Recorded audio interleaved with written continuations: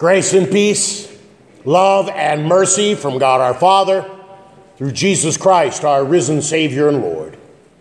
Amen. Text for our meditation this morning, the gospel reading that we heard just a moment ago from John 4, especially these words from Jesus.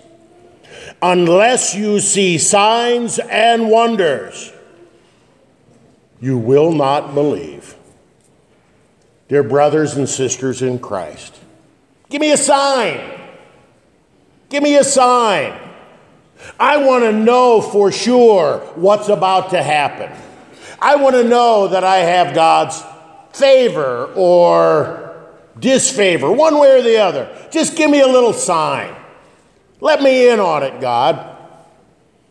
How many times aren't we tempted to ask that question or make that demand? There's something really appealing about signs, isn't there? Many of you have seen the movie Forrest Gump. At the beginning of the movie, Forrest Gump, there's a little feather that's floating down from the sky. And then you kind of forget about it. And then at the end of the movie, what do you see? What are you left with? That same little feather floating down from the sky. It's a sign, right? It's a sign. Well, what's it a sign of? God's blessings on Forrest? That Jenny is watching over him? That it's windy? That a bird lost a feather? You see, that's the thing about signs. You can make them say whatever you want them to say. It appeals because we know what we want and when we want it, and so we look for things to confirm what's in our heart, what's in our mind, what's in our emotions. Now, I suppose that much of that is meaningless but harmless. It takes on a whole different twist when we start asking for signs or demanding signs from God. If I've heard it once, I've heard it 100 times. I asked God for a sign, and He didn't give it to me. And that's why I don't go to church. I asked God to answer my prayer the way I wanted Him to answer it, and He didn't do it. What kind of a God is that? How many times haven't we asked God for something specific, a sign, and then when we didn't get it, or get it the way we wanted, or get it in the time that we wanted, we lash out in anger against God, anger against the church. We have a classic example of that in our gospel reading for today. Jesus is in Cana. Remember Cana? 2 chapters earlier, Jesus is at Cana, at a wedding. Jesus performs his first sign, his first miracle, his first public miracle recorded for us in Scripture, blessing God's institution of marriage and changing water into wine. How'd he do it? No human being can do it. This must be God in the flesh. And the word spread. And now 2 chapters later, Jesus is back at Cana. You can imagine the fervor that was going on when they heard Jesus was coming. I wonder what great miracles he'll do this time. I wonder what great signs he'll perform this time. But there was more than people wanting a carnival sideshow. We have a man at Capernaum who was an official, and his son was ill. We don't know if he's a Jew or Greek. We don't know if he's young or old. We know 2 things about him. He's an official. He's a man of authority. He's used to giving orders. I say jump, you say how high. You know what I mean. And he's got a problem. A big problem. A heart-wrenching problem. His son, very ill, near death. So what do you do? What do you do when you have a family member, a child, a parent, a brother or a sister, a good friend who's ill? I know what I do. I pray for healing. I know what I do sometimes. I pray very specifically for what I want and when I want it. In those kind of situations, you know what I hate? True confession time. I hate to pray, thy will be done. I want my will to be done. I want my timetable to be satisfied. I want my wishes to come true. Especially when somebody's sick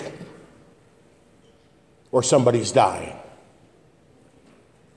I'm no man of authority, but I like it when I say something and people listen. The man of authority goes to Jesus and he says, my son is ill. I want you to come to my house and I want you to heal him. Chop, chop, Jesus. If you can make water into wine, certainly my son's life is more important than joy and gladness at a wedding celebration. We get the picture. We feel for the man. Many times we are that man. We don't necessarily like Jesus' response, do we? We want gentle Jesus, meek and mild. Oh, yes, sir. I'll do whatever you want, sir. Can we get the Donkey Express down to your house? But Jesus, with this young boy, at the point of death, Jesus says, unless you see signs and wonders, you will not believe. What? What kind of a response is that, Jesus? Of course the man had some kind of faith, at least some basic faith, right? He knew where to go in his need. He knew Jesus was a miracle worker. He went to the right spot. What was the problem? The problem was this man's faith was making demands on God. Faith receives. Faith listens.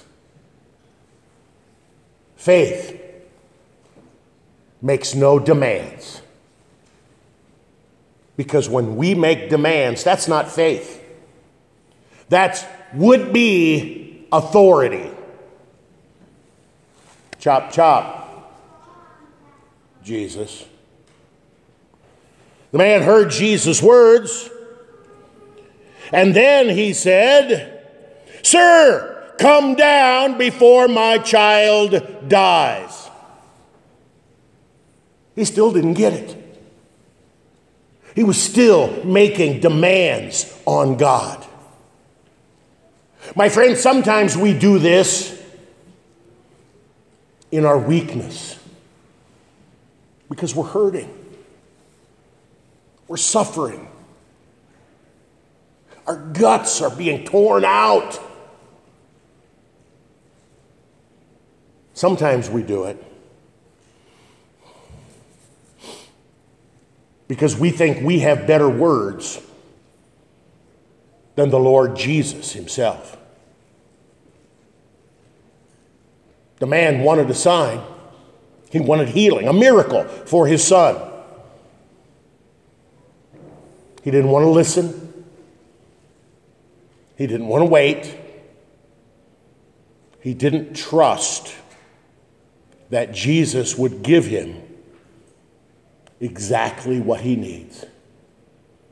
Now, Jesus could have lashed out in a lecture about how weak the man's faith was. He could have lashed out in punishment for the man demanding the Son of God jump at his command. But our God is merciful, full of mercy and abounding with steadfast love. In the man's weakness, he perfected his faith. In the man's weakness, he taught him to trust in the power of the Word. Jesus said to him, "Go, your son will live." Jesus didn't need to go to the man's house. Jesus didn't need to stand on his head or do some hand gyration or even touch the boy. The power of the Word of God healed him that very second that it was spoken.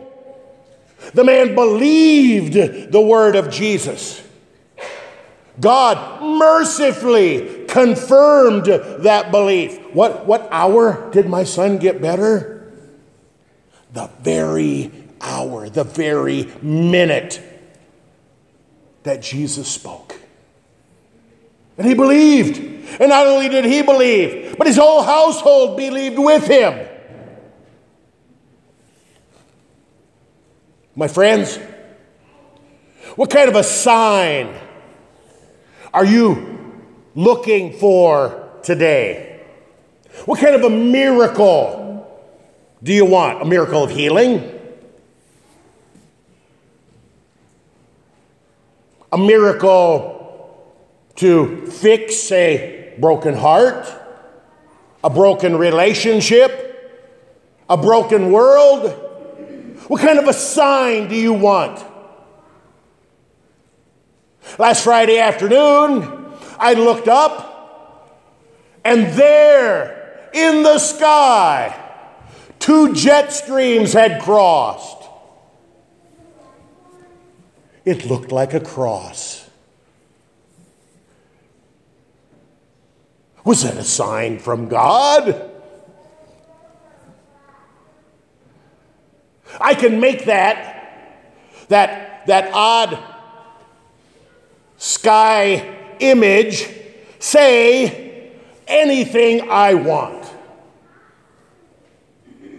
God's blessing me. God's blessing the fish that I can't catch. Whatever.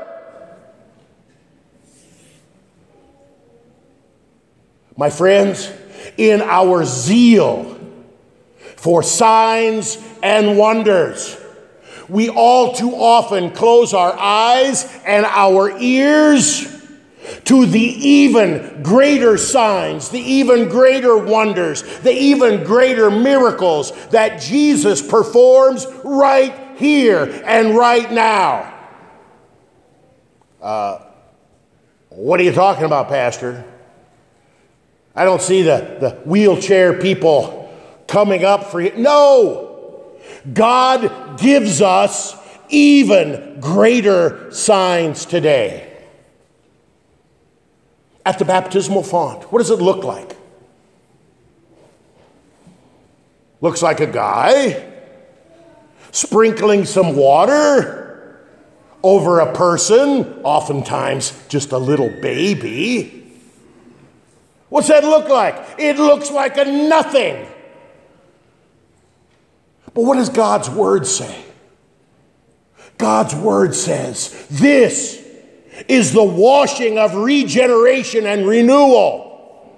This is the power of God bringing life where only there is death. This is the new birth of water and the Word, the power of the Word. How can simple water do such great things? It's not the water. It's the Word of God connected to the water. This is the sign. This is the miracle that God gives and gives and gives and gives. At the beginning of our service today, the pastor stood there and said, I forgive you all your sins in the name of the Father, Son, and Holy Spirit. What does that look like? Looks like an extra 30 seconds in the worship service, right?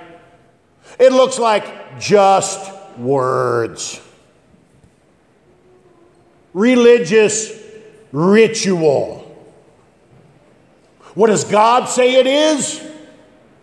It is the powerful word, the life-giving word, the life-changing word, the word of forgiveness that God speaks to you individually through your pastor. It's a miracle. It's a sign. And he gives, and he gives, and he gives. What do we have up here? Oh, a little shot glass or cup full of inexpensive wine. Some bread. What does that look like? Not even enough for a decent mid-morning snack. What does God's word say it is? This is my body. This is my blood. The very body and blood crucified for you on Calvary's cross. The very body and blood risen from the dead 3 days later for you to eat and to drink. Whoever eats my flesh and drinks my blood will live forever. This is the word of God. This is the powerful word of God. It's a miracle. It's a miracle that God continues to give and to give and to give. My friends, we have fallen into the trap of creating and demanding our own signs and wonders, and at the same time, ignoring the signs and wonders that God gives us. So what does God do? Our God is merciful. He doesn't give us what we deserve. Just like the official in our text. He speaks a word to you. He says, my son, my daughter, your sins are forgiven. All of our sin of demanding signs and wonders, cooking up and creating things in our mind and in our hearts, taking for granted, or even worse, ignoring and despising the signs that he gives us, all these sins and more. Jesus has shed his blood for you. Jesus is risen from the dead for you. Jesus, the Word of God made flesh, is here for you. He knows your hurt. He knows your pain. He knows your frustration. He knows your weakness. And he loves you. And he forgives you. And he says, never will I leave you, never will I forsake you, and I will continue to give my miraculous signs to you until I come again in power and might and glory and take you to be with me in the mansions of heaven. My friends, God says it. That settles it.